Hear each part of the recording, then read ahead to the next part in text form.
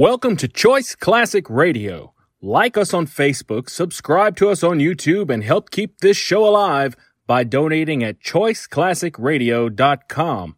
For more of your favorite old-time radio shows, join us on our companion podcast, Choice Classic Radio Detectives, where we bring to you tales from the greatest detective shows the golden age of radio had to offer. And now, with 22 episodes made, broadcast on CBS Radio in 1938, we bring to you the Mercury Theater on the Air. The Columbia Broadcasting System and its affiliated stations present Orson Welles and the Mercury Theater on the Air in The War of the Worlds by H.G. Wells.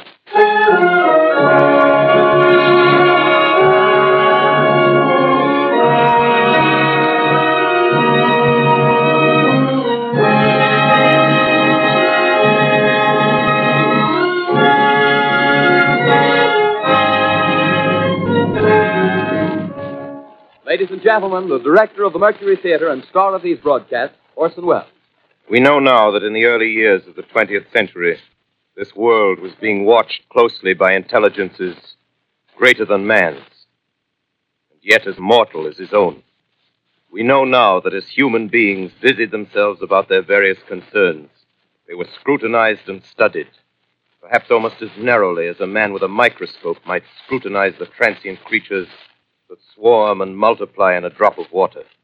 With infinite complacence, people went to and fro over the earth about their little affairs, serene in the assurance of their dominion over this small, spinning fragment of solar driftwood, which by chance or design, man has inherited out of the dark mystery of time and space.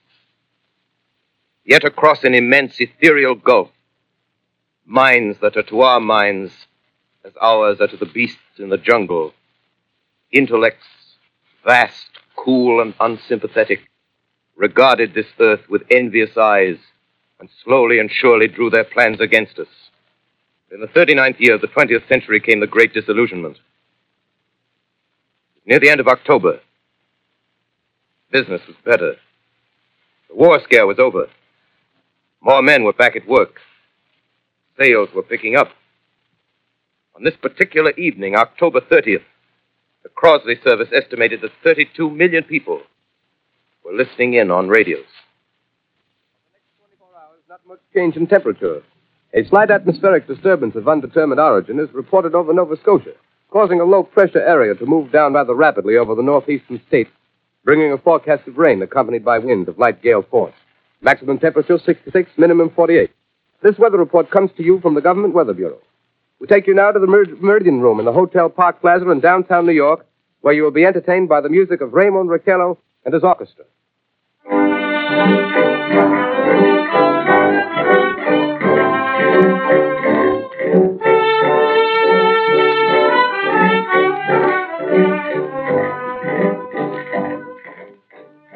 Good evening, ladies and gentlemen. From the Meridian Room in the Park Plaza Hotel in New York City, we bring you the music of Raymond Raquello and his orchestra. With a touch of the Spanish, Raymond Raquello leads off with La Comparsita.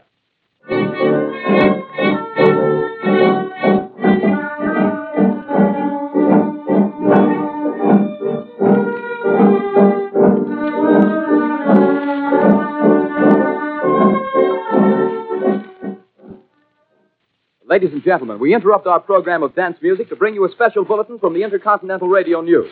At 20 minutes before 8 Central Time, Professor Farrell of the Mount Jennings Observatory, Chicago, Illinois, reports observing several explosions of incandescent gas occurring at regular intervals on the planet Mars. The spectroscope indicates the gas to be hydrogen and moving toward the Earth with enormous velocity. Professor Pearson of the observatory at Princeton confirms Farrell's observation and describes the phenomenon as, quote, like a jet of blue flame shot from a gun, unquote. We now return you to the music of Raymond Raquello, playing for you in the Meridian Room of the Park Plaza Hotel, situated in downtown New York.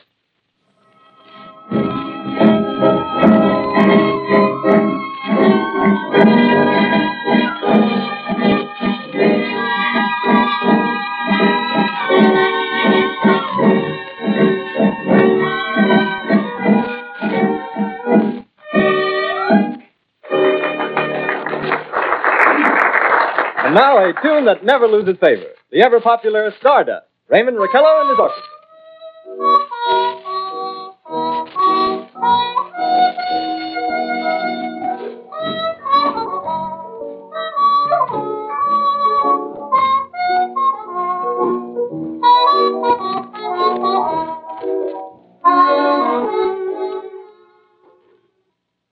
Ladies and gentlemen, following on the news given in our bulletin a moment ago, the Government Meteorological Bureau has requested the large observatories of the country to keep an astronomical watch on any further disturbances occurring on the planet Mars.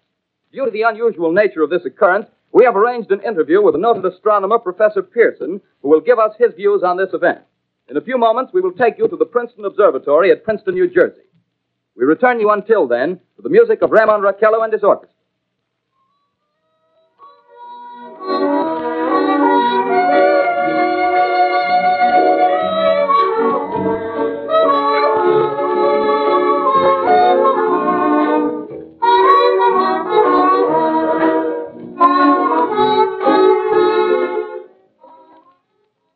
We are ready now to take you to the Princeton Observatory at Princeton, where Carl Phillips, our commentator, will interview Professor Richard Pearson, famous astronomer. We take you now to Princeton, New Jersey.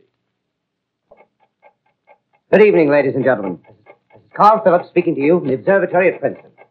I'm standing in a large semicircular room, pitch black except for an oblong split in the ceiling. Through this opening, I can see a sprinkling of stars that cast a kind of frosty glow over the intricate mechanism of the huge telescope. The ticking sound you hear is the vibration of the clockwork. Professor Pearson stands directly above me on a small platform, peering through the giant lens. I'll ask you to be patient, ladies and gentlemen, during any delay that may arise during our interview. Besides the ceaseless watch of the heavens, Professor Pearson may be interrupted by telephone or other communications. During this period, he is in constant touch with the astronomical centers of the world. Professor, may I begin our questions? Any time, Mr. Phillips. Professor, would you please tell our radio audience exactly what you see as you observe the planet Mars through your telescope? Nothing unusual at the moment, Mr. Phillips. A red disk swimming in a blue sea. Transverse stripes across the disk. Quite distinct now because Mars happens to be at the point nearest the Earth, in opposition, as we call it. In your opinion, what do these transverse stripes signify, Professor Pearson? Not canals, I can assure you, Mr. Phillips. See. Although that's the popular conjecture of those who imagine Mars to be inhabited. From a scientific viewpoint, the stripes are merely the result of atmospheric conditions peculiar to the planet. Then you're quite convinced, as a scientist, that living intelligence as we know it does not exist on Mars? I say the chances against it are 1,000 to 1. And yet, how do you account for these gas eruptions occurring on the surface of the planet at regular intervals? Phillips, I cannot account for it. By the way, Professor, for the benefit of our listeners, how far is Mars from the Earth?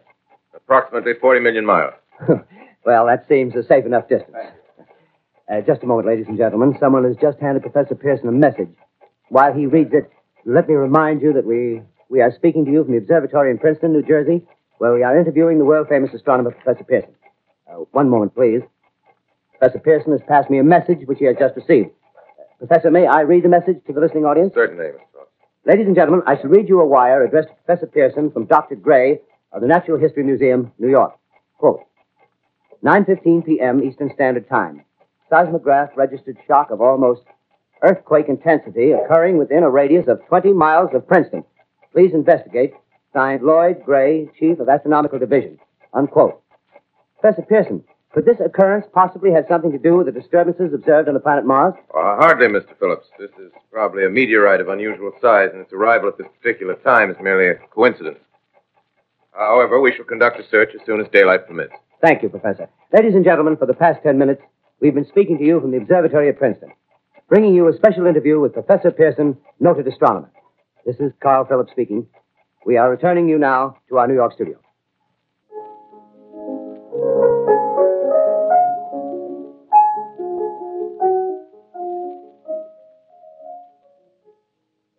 Ladies and gentlemen, here is the latest bulletin from the Intercontinental Radio News. Toronto, Canada. Professor Morse of Macmillan University reports observing a total of 3 explosions on the planet Mars between the hours of 7:45 p.m. and 9:20 p.m. Eastern Standard Time. This confirms earlier reports received from American observatories. Now, nearer home, comes a special bulletin from Trenton, New Jersey. It is reported that at 8:50 p.m., a huge flaming object, believed to be a meteorite, fell on a farm in the neighborhood of Grover's Mill, New Jersey, 22 miles from Trenton. The flash in the sky was visible within a radius of several hundred miles, and the noise of the impact was heard as far north as Elizabeth. We have dispatched a special mobile unit to the scene, and we'll have our commentator, Carl Phillips, give you a word picture of the scene as soon as he can reach there from Princeton. In the meantime, we take you to the Hotel Martinet in Brooklyn, where Bobby Millett and his orchestra are offering a program of dance music.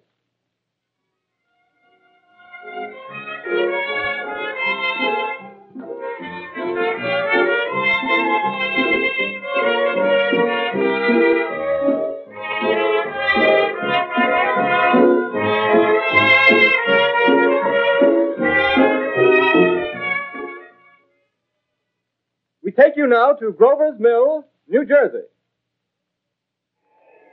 Ladies and gentlemen, this is Carl Phillips again, out at the Wilmot Farm, Grover's Mill, New Jersey. Professor Pearson and myself made the 11 miles from Princeton in 10 minutes. Well, I hardly know where to begin. To paint for you a word picture of the strange scene before my eyes, like something out of a modern Arabian Nights. Well, I just got here. I haven't had a chance to look around yet. I guess that's it. Yes, I guess that's the thing directly in front of me, half buried in a vast pit. Must have struck with terrific force. The ground is covered with splinters of a tree. It must have struck on its way down. But I can see of the object itself doesn't look very much like a meteor. At least not the meteors I've seen. It looks more like a huge cylinder. Has a diameter of, what would you say, Professor Pearson? What's that? What would you say, what's the diameter of this? About 30 yards. About 30 yards. The metal on the sheath is, well, I've never seen anything like it. The color is sort of yellowish white. It's curious. Spectators now are pressing close to the object in spite of the efforts of the police to keep them back. Getting in front of my line. Would you mind standing one side, please? While the police are pushing the crowd back. Here's Mr. Wilmot, owner of the farm here. He may have some interesting facts to add. Mr. Wilmot, would you please tell the radio audience as much as you remember of this rather unusual visitor that dropped in your backyard? Step closer, please. Ladies and gentlemen, this is Mr. Wilmot. Well, I was listening to the radio. Closer and louder, please. Pardon me? Louder, please, closer. Yes. I was listening to the radio and kind of drowsing. That professor fellow was talking about Mars, so I was half chosen and half... Yes, Mr. Wilmot, and then what happened? Well, as I was saying, I was listening to the radio, kind of halfway. Yes, Mr. Wilmot, and then you saw something. Well, not first off. I heard something. And what did you hear? A hissing sound like this. Kind of like a 4th of July rocket. Yes, then what? I turned my head out the window and would have sworn I was asleep and dreaming. Yes? I seen a kind of greenish streak and then zingo. Something smacked the ground. Knocked me clear out of my chair. Well, were you frightened, Mr. Wilmot? Well, I ain't quite sure. I reckon I was kind of riled. Well, thank you, Mr. Wilmot. Thank you very much. You want me to tell No, that's quite all right. That's plenty. Ladies and gentlemen, you've just heard Mr. Wilmot, owner of the farm where this thing has fallen. I wish I could convey the atmosphere, the background of this fantastic scene. Hundreds of cars are parked in a field in back of us, and the police are trying to rope off the roadway leading into the farm, but it's no use. They're breaking right through.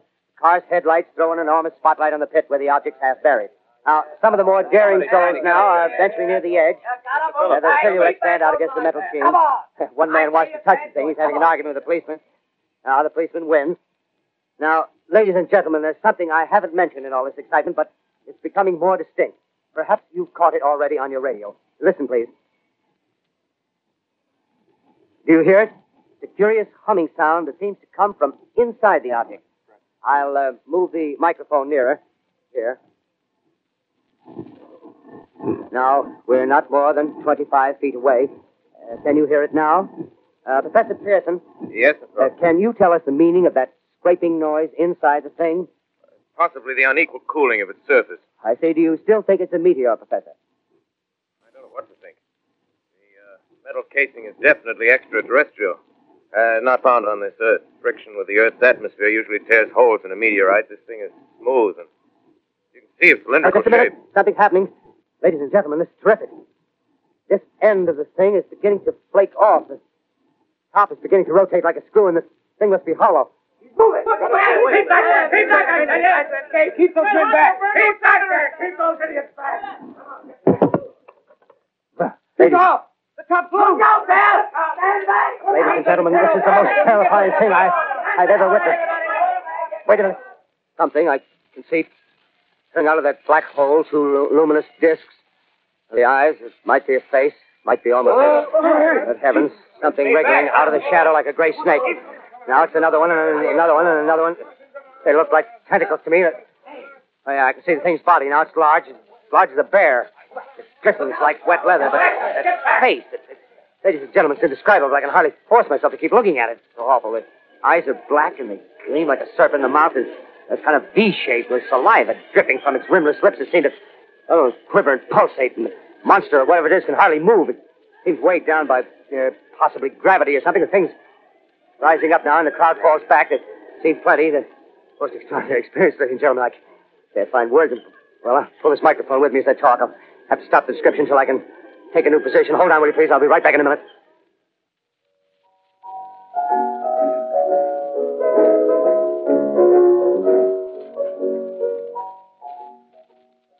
We We are bringing you an eyewitness account of what's happening on the Wilmuth Farm, Grover's Mill, New Jersey.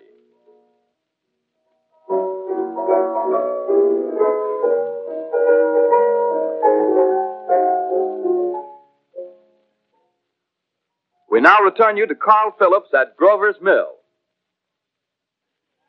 Ladies and gentlemen, am I on? Ladies and gentlemen, here I am, back of a stone wall that adjoins Mr. Wilmuth's garden. From here, I get a sweep of the whole scene. I'll give you every detail as long as I can talk and as long as I can see. More state police have arrived. They're drawing up a cordon in front of the pit. About 30 of them. No need to push the crowd back now. They're willing to keep their distance. The captain's conferring with someone. Can't quite see who. Oh, yes, I believe it's Professor Pearson. Yes, it is. Now they've parted, and the professor moves around one side, studying the object while the captain and two policemen advance with something in their hands. I can see it now. It's a white handkerchief tied to a pole. Flag of truce. If those creatures know what that means, what anything means. Wait a minute, something's happening. Humped shape is rising out of the pit. I can make out a small beam of light against a mirror. What's that? There's a jet of flame springing from the mirror, and it leaps right at the advancing men. It strikes them head on. Lord, they're turning into flames. Oh, the whole field's caught up by the woods, the barns, the gas tanks for the automobiles, spreading everywhere. It's coming this way now, about 20 yards to my right. Ladies and gentlemen, due to circumstances beyond our control, we are unable to continue the broadcast from Grover's Mill. Evidently, there's some difficulty with our field transmission. However, we will return to that point at the earliest opportunity. In the meantime, we have a late bulletin from San Diego, California. Professor Indelkoffer, speaking at a dinner of the California Astronomical Society, expressed the opinion that the explosions on Mars are undoubtedly nothing more than severe volcanic disturbances on the surface of the planet. We continue now with our piano interlude.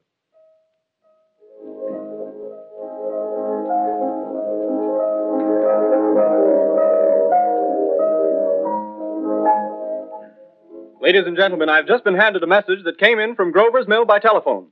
Just one moment, please. At least 40 people, including 6 state troopers, lie dead in a field east of the village of Grover's Mill, their bodies burned and distorted beyond all possible recognition. The next voice you hear will be that of Brigadier General Montgomery Smith, commander of the state militia at Trenton, New Jersey. I have been requested by the governor of New Jersey to place the counties of Mercer and Middlesex as far west as Princeton and east to Jamesburg under martial law. No one will be permitted to enter this area except by special pass issued by state or military authorities. 4 companies of state militia are proceeding from Trenton to Grover's Mill and will aid in the evacuation of homes within the range of military operations. Thank you. You have just been listening to General Montgomery Smith, commanding the state militia at Trenton. In the meantime, further details of the catastrophe at Grover's Mill are coming in. The strange creatures, after unleashing their deadly assault, crawled back in their pit and made no attempt to prevent the efforts of the firemen to recover the bodies and extinguish the fire. The combined fire departments of Mercer County are fighting the flames which menace the entire countryside. We have been unable to establish any contact with our mobile unit at Grover's Mill, but we hope to be able to return you there at the earliest possible moment. In the meantime, we take you to... Just one moment, please. Ladies and gentlemen, I have just been informed that we have finally established communication with an eyewitness of the tragedy. Professor Pearson has been located at a farmhouse near Grover's Mill, where he has established an emergency observation post. As a scientist, he will give you his explanation of the calamity. The next voice you hear will be that of Professor Pearson, brought to you by direct wire. Professor Pearson. Of the creatures in the rocket cylinder at Grover's Mill, I can give you no authoritative information either as to their nature, their origin, or their purposes here on Earth. Of their destructive instrument, I might venture some conjectural explanation. For want of a better term, I shall refer to the mysterious weapon as a heat ray. It's all too evident that these creatures have scientific knowledge far in advance of our own. It's my guess that in some way they are able to generate an intense heat in a chamber of practically absolute non-conductivity. This intense heat they project in a parallel beam against any object they choose by means of a polished parabolic mirror of unknown composition, much as the mirror of a lighthouse projects a beam of light. That is my conjecture of the origin of the heat ray. Thank you, Professor Pearson. Ladies and gentlemen, here is a bulletin from Trenton. It is a brief statement informing us that the charred body of Carl Phillips has been identified in a Trenton hospital. Now here's another bulletin from Washington, D.C. The Office of the Director of the National Red Cross reports 10 units of Red Cross emergency workers have been assigned to the headquarters of the state militia, stationed outside of Grover's Mill, New Jersey. Here's a bulletin from State Police, Princeton Junction. The fires at Grover's Mill and vicinity are now under control. Scouts report all quiet in the pit, and there is no sign of life appearing from the mouth of the cylinder. Now, ladies and gentlemen, we have a special statement from Mr. Harry McDonald, Vice President in charge of operations. We have received a request from the state militia of Trenton to place at their disposal our entire broadcasting facilities. In view of the gravity of the situation, and believing that radio has a responsibility to serve in the public interest at all times, we are turning over our facilities to the state militia at Trenton. We take you now to the field headquarters of the state militia near Grover's Mill, New Jersey. This is Captain Lansing of the Signal Corps, attached to the state militia, now engaged in military operations in the vicinity of Grover's Mill. Situation arising from the reported presence of certain individuals of unidentified nature is now under complete control. The cylindrical object, which lies in a pit directly below our position, surrounded on all sides by 8 battalions of infantry, without heavy field pieces, but adequately armed with rifles and machine guns. All cause for alarm, if such cause ever existed, is now entirely unjustified. Things, whatever they are, do not even venture to poke their heads above the pit. I can see their hiding place plainly in the glare of the searchlights here. With all their reported resources, these creatures can scarcely stand up against heavy machine gun fire. Anyway, it's an interesting outing for the troops. I can make out their khaki uniforms crossing back and forth in front of the lights. Looks almost like a real war. There appears to be some slight smoke in the woods bordering the Millstone River, probably fire started by campers. Well, we ought to see some action soon. One of the companies is deploying on the left flank. A quick thrust and it'll all be over. Oh, wait a minute. I see something on top of the cylinder. No, it's nothing but a shadow. Now the troops are on the edge of the Wilmot Farm. 7,000 armed men closing in on an old metal tube. A tub, rather. Well, wait, that wasn't a shadow. It's something moving. Solid metal, kind of a shield-like affair rising up out of the cylinder. It's going higher and higher. What? It's standing on legs, actually rearing up on a sort of metal framework. Now it's reaching above the trees and the searchlights are on it. Hold on. Ladies and gentlemen, I have a grave announcement to make. Incredible as it may seem, both the observations of science and the evidence of our eyes lead to the inescapable assumption that those strange beings who landed in the Jersey farmlands tonight are the vanguard of an invading army from the planet Mars. The battle which took place tonight at Grover Mills has ended in one of the most startling defeats ever suffered by an army in modern times. 7,000 men armed with rifles and machine guns pitted against a single fighting machine of the invaders from Mars. 120 known survivors. The rest strewn over the battle area from Grover's Mill to Plainsboro, crushed and trampled to death under the metal feet of the monster, or burned to cinders by its heat ray. The monster is now in control of the middle section of New Jersey and has effectively cut the state through its center. Communication lines are down from Pennsylvania to the Atlantic Ocean. Railroad tracks are torn and service from New York to Philadelphia discontinued, except routing some of the trains through Allerton and Phoenixville. Highways to the north, south, and west are clogged with frantic human traffic. Police and army reserves are unable to control the mad flight. By morning, the fugitives will have swelled Philadelphia, Camden, and Trenton. It is estimated to twice their normal population. Martial law prevails throughout New Jersey and eastern Pennsylvania. At this time, we take you to Washington for a special broadcast on the national emergency. The Secretary of the Interior. Citizens of the nation, I shall not try to conceal the gravity of the situation that confronts the country, nor the concern of your government in protecting the lives and property of its people. However, I wish to impress upon you, private citizens and public officials, all of you, the urgent need of calm and resourceful action. Fortunately, this formidable enemy is still confined to a comparatively small area, and we may place our faith in the military forces to keep them there. In the meantime, placing our faith in God, we must continue the performance of our duties, each and every one of us, so that we may confront this destructive adversary with a nation united, courageous, and consecrated to the preservation of human supremacy on this earth. I thank you. You have just heard the Secretary of the Interior speaking from Washington. Bulletins too numerous to read are piling up in the studio here. We're informed that the central portion of New Jersey is blacked out from radio communication due to the effect of the heat ray upon power lines and electrical equipment. Here is a special bulletin, New York. Cables have been received from English, French, and German scientific bodies offering assistance. Astronomers report continued gas outbursts at regular intervals on the planet Mars. The majority voiced the opinion that the enemy will be reinforced by additional rocket machines. There have been several attempts made to locate Professor Pearson of Princeton, who has observed Martians at close range. It is feared he was lost in the recent battle. Langham Field, Virginia. Scouting planes report 3 Martian machines visible above treetops, moving north toward Somerville with population fleeing ahead of them. The heat ray is not in use, although advancing at express train speed. Invaders pick their way carefully. They seem to be making a conscious effort to avoid destruction of cities and countryside. However, they stop to uproot power lines, bridges, and railroad tracks. Their apparent objective is to crush resistance, paralyze communication, and disorganize human society. Here is a bulletin from Basking Ridge, New Jersey. Coon hunters have stumbled on a second cylinder similar to the first, embedded in the great swamp 20 miles south of Morristown. Army field pieces are proceeding from Newark to blow up the second invading unit before the cylinder can be opened and the fighting machine rigged. They are taking up a position in the foothills of Watchung Mountains.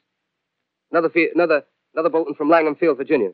Scouting planes report enemy machines, now 3 in number, increasing speed northward, kicking over houses and trees in their evident haste to form a conjunction with their allies south of Morristown. Machines also sighted by telephone operator east of Middlesex within 10 miles of Plainfield. Here's a bulletin from Winston Field, Long Island.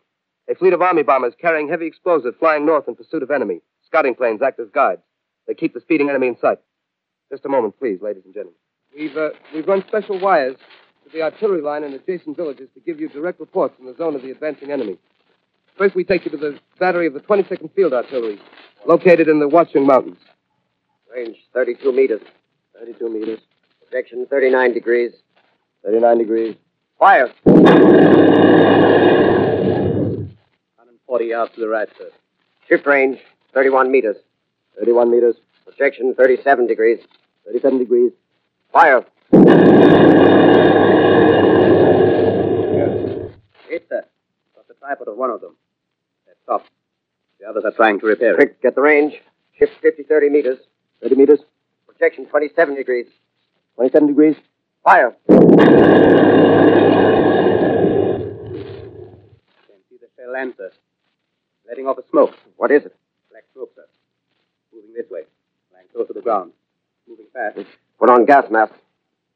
Get ready to fire. Shift to 24 meters. 24 meters. Projection 24 degrees. 24 degrees. Fire! Still can't see, sir. Smoke's coming nearer. Get the range. 53 meters. 23 meters. 23 meters. 22 degrees. 22 degrees.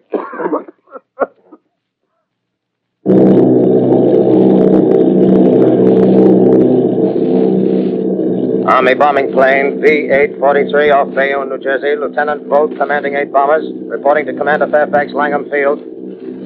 This is Vogt reporting to Commander Fairfax, Langham Field. Enemy tripod machines now in sight. Reinforced by 3 machines from the Morristown cylinder, 6 altogether. 1 machine partially crippled. Believed hit by shell from Army gun in Watchung Mountains. Guns now appear silent.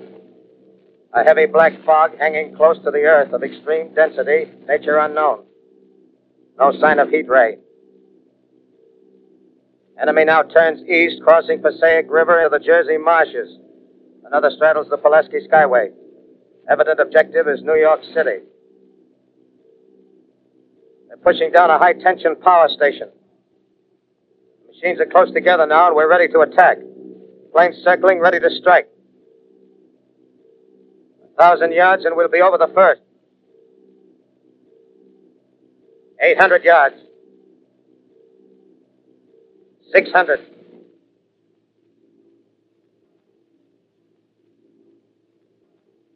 400. 200. There they go. Giant arm raised. Green flash. Spraying us with flame. 2,000 feet. Engines are giving out. No chance to release bombs. Only one thing left. Drop on them, plane and all. We're diving on the first one. Now the engine's gone. 8. This is Bayonne, New Jersey, calling Langham Field. This is Bayonne, New Jersey, calling Langham Field. Come in, please. This is Langham Field. Go ahead. 8 Army bombers in engagement with enemy tripod machines over Jersey Flats. Engines incapacitated by heat ray. All crashed. 1 enemy machine destroyed. Enemy now discharging heavy black smoke in direction of... This is Newark, New Jersey. This is Newark, New Jersey. Warning. Poisonous black smoke pouring in from Jersey marshes. Reaches South Street. Gas masks useless. Urge population to move into open spaces. Automobiles use routes 7, 23, 24. Avoid congested areas. Smoke now spreading over Raymond Boulevard. 2X2L calling CQ. 2X2L calling CQ. 2X2L calling 8X3R. Come in, please. This is 8X3R coming back at 2X2L. How's reception? How's reception? K, please. Where are you, 8X3R? What's the matter? Where are you?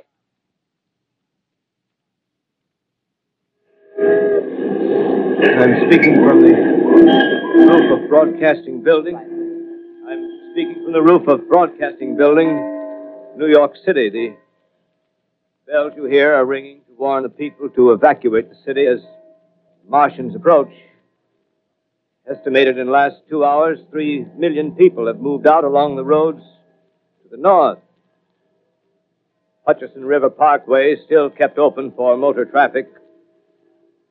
Avoid bridges to Long Island, hopelessly jammed.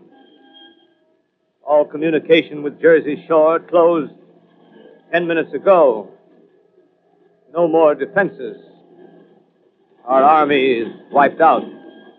Artillery, Air Force, everything wiped out. This may be the last broadcast. We'll stay here to the end. People are holding service here below us in the cathedral. Now I look down the harbor, all manner of boats, overloaded with fleeing population pulling out from docks. Streets are all jammed. Noise in crowds like New Year's Eve in city. Wait a minute. The enemy is now in sight above the Palisades. Five great machines. First one is crossing the river. I can see it from here, wading the Hudson like a man wading through a brook. A bulletin is handed me. Martian cylinders are falling all over the country. One outside of Buffalo, one in Chicago, St. Louis. Seem to be timed and spaced. Now the first machine reaches the shore. He stands watching, looking over the city. Steel cowlish head is even with the skyscrapers. He waits for the others. They rise like a line of new towers on the city's west side. Now they're lifting their metal hands. This is the end now. Smoke comes out, black smoke drifting over the city. People in the streets see it now. They're running toward the East River, thousands of them, dropping in like rats. Now the smoke's spreading faster. It's reached Times Square. People are trying to run away from it, but it's no use. They're falling like flies. Now the smoke's crossing 6th Avenue. 5th Avenue. 100 yards away.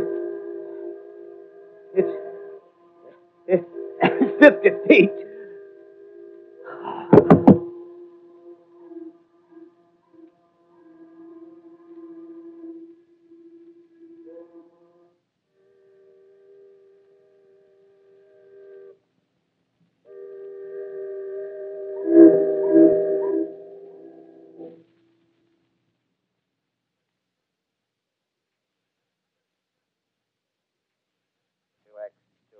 Calling CQ.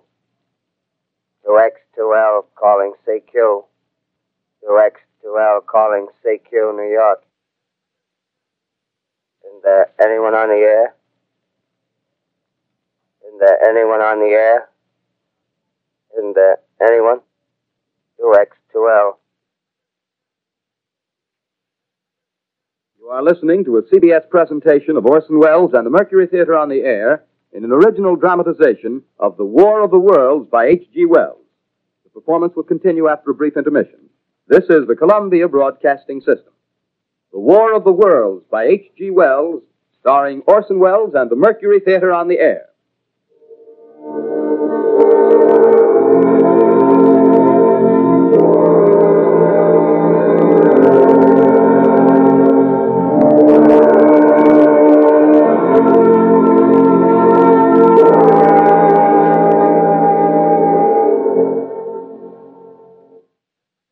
As I set down these notes on paper, I'm obsessed by the thought that I may be the last living man on Earth. I've been hiding in this empty house near Grover's Mill, a small island of daylight cut off by the black smoke from the rest of the world. All that happened before the arrival of these monstrous creatures in the world now seems part of another life. A life that has no continuity with the present. Furtive existence of the lonely derelict who pencils these words on the back of some astronomical notes bearing the signature of Richard Pearson. I look down at my blackened hands and I try to connect them with a professor who lives at Princeton and who, on the night of October 20th, glimpsed through his telescope an orange splash of light on a distant planet. My wife, my colleagues, my students, my books, my observatory, my world. Where are they? Did they ever exist? Am I Richard Pearson? What day is it?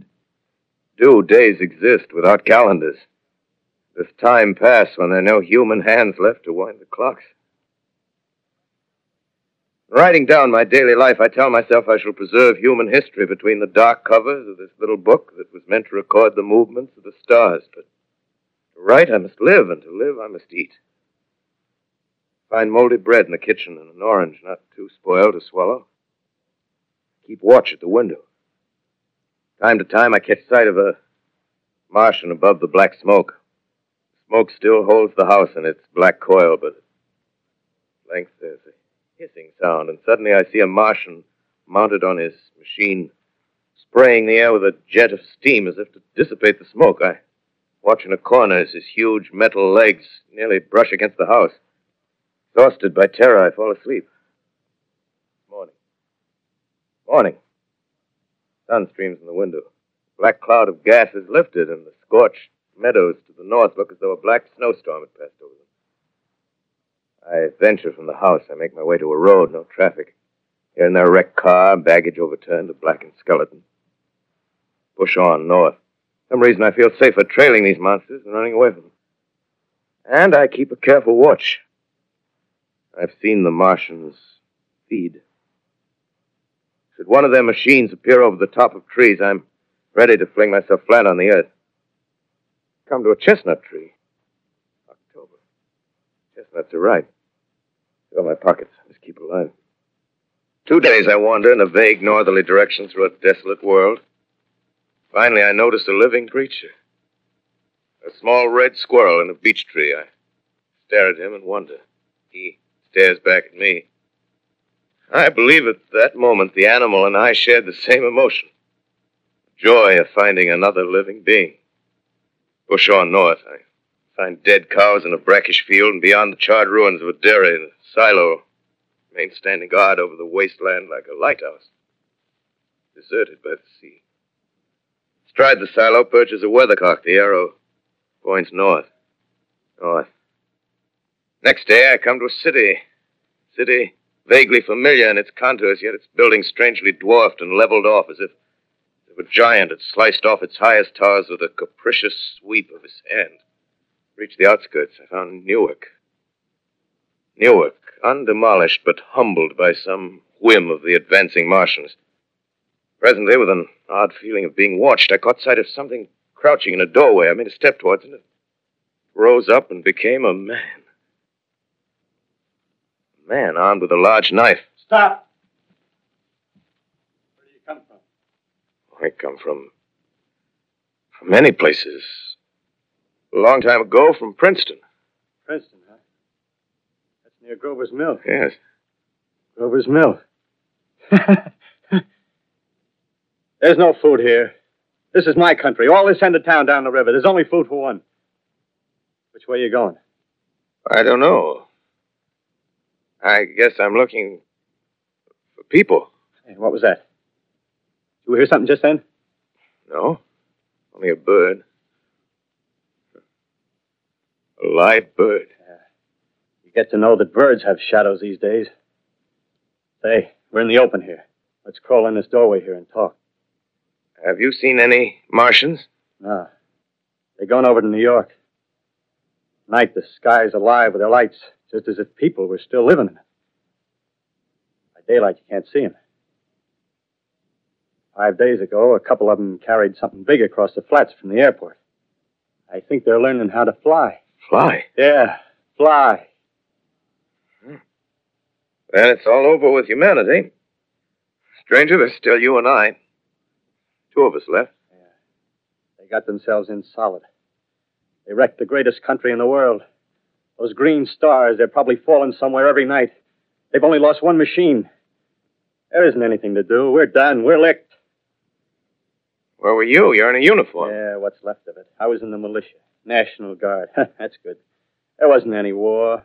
Any more than there's war between men and ants. Yes, but we're eatable ants. I found that out. What'll they do to us? I thought it all out. Right now, we're caught as we're wanted. A Martian only has to go a few miles to get a crowd on the run. But they won't keep on doing that. They'll begin catching us systematic, like keeping the best and storing us in cages and things. They haven't begun on us yet. Not begun? Not begun. All that's happened so far is because we don't have sense enough to keep quiet. Bothering them with guns and such stuff and losing our heads and rushing off in crowds. Now, instead of our rushing around blind, we got to fix ourselves up. Fix ourselves up according to the way things are now. Cities, nations, civilization, progress. Yes, but if that's so, what is there to live for? Well, there won't be any more concerts for 1,000,000 years or so, and no nice little dinners at restaurants. If it's amusement you're after, I guess the game's up. What is there left? Life, that's what. I want to live. Yeah, and so do you. We're not going to be exterminated. And I don't mean to be caught either. Tamed and fattened and bred like an ox. What are you going to do? I'm going on. Right under their feet. I got a plan. We men, as men, we're finished. We don't know enough. We got to learn plenty before we got a chance. We've got to live and keep free while we learn, see? I've thought it all out, see?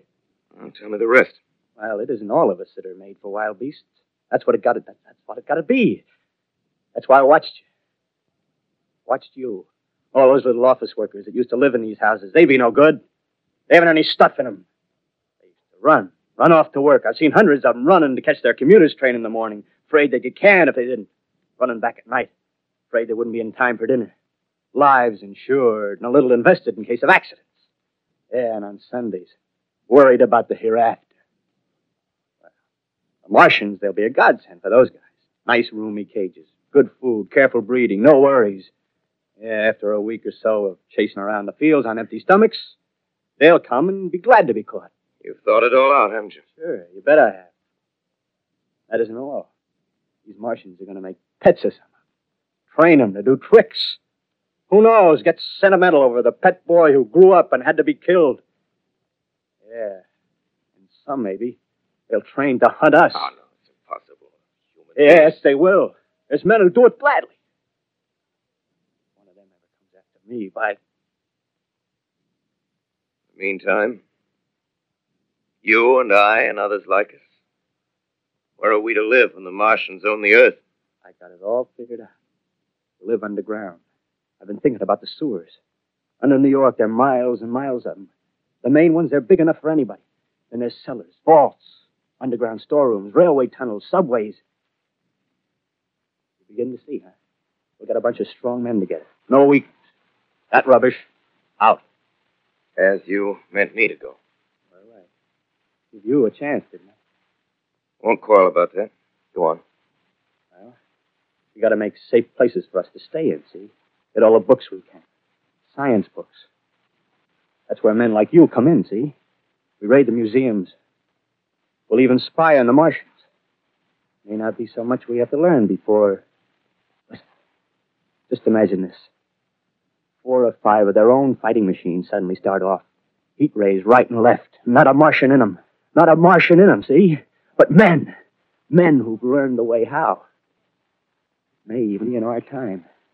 Gee. Imagine having one of them lovely things with its heat ray wide and free. We'd turn it on Martians. We'd turn it on men. We'd bring everybody down on their knees. That's your plan. You, me, a few more of us. We'd own the world. I see. Hey, what's the matter? Where are you going? Not to your world. Bye, stranger. Well, after parting with the artilleryman, I came at last to the Holland Tunnel, entered that silent tube. Anxious to know the fate of the great city on the other side of the Hudson.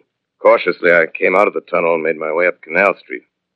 Reached 14th Street, and there again were black powder and several bodies and an evil, ominous smell from the gratings of the cellars of some of the houses. I wandered up through the 30s and 40s, stood alone on Times Square, caught sight of a lean dog running down 7th Avenue with a piece of dark brown meat in his jaws and a pack of starving mongrels at his heels. Made a wide circle around me as though he feared I might prove a fresh competitor.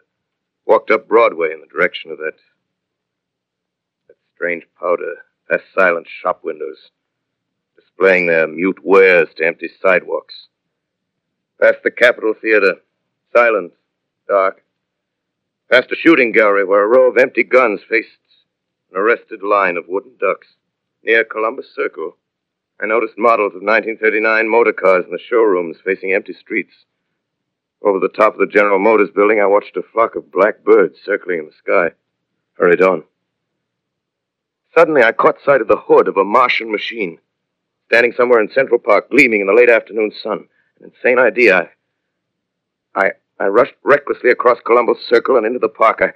I climbed a small hill above the pond at 60th Street, and from there I could see standing in a silent row along the mall 19 of those great metal titans, their cowls empty, their steel arms hanging listlessly by their sides.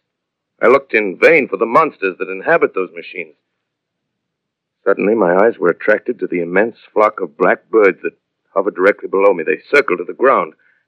And there before my eyes, stark and silent, lay the Martians with the hungry birds pecking and tearing brown shreds of flesh from their dead bodies.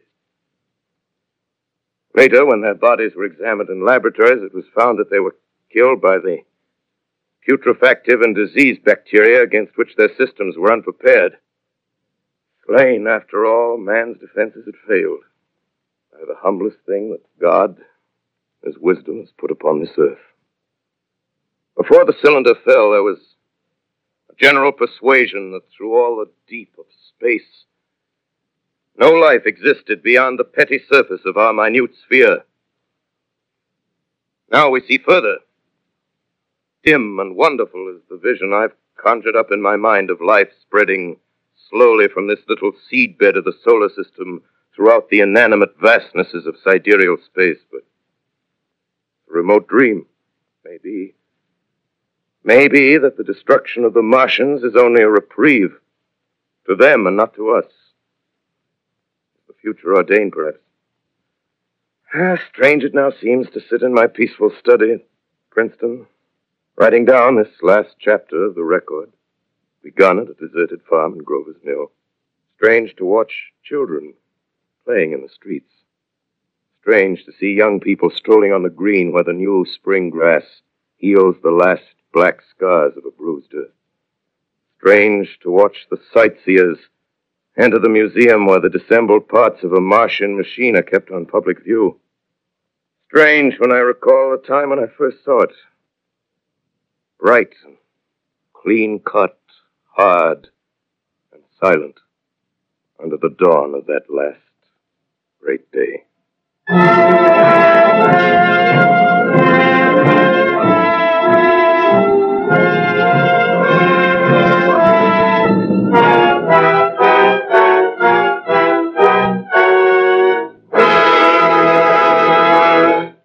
This is Orson Welles, ladies and gentlemen, out of character, to assure you that the War of the Worlds has no further significance than as the holiday offering it was intended to be, The Mercury Theater's own radio version of dressing up in a sheet and jumping out of a bush and saying boo. Starting now, we couldn't soap all your windows and steal all your garden gates by tomorrow night, so we did the best next thing. We annihilated the world before your very ears and utterly destroyed the CBS. You will be relieved, I hope, to learn that we didn't mean it, and that both institutions are still open for business. So goodbye, everybody, and remember, please, for the next day or so, the terrible lesson you learned tonight. That grinning, glowing, globular invader of your living room is an inhabitant of the pumpkin patch, and if your doorbell rings and nobody's there, that was no Martian. It's Halloween. Tonight, the Columbia Broadcasting System and its affiliated stations coast to coast has brought you The War of the World by H.G. Wells, the 17th in its weekly series of dramatic broadcasts featuring Orson Welles and the Mercury Theater on the air. Next week, we present a dramatization of 3 famous short stories. This is the Columbia Broadcasting System.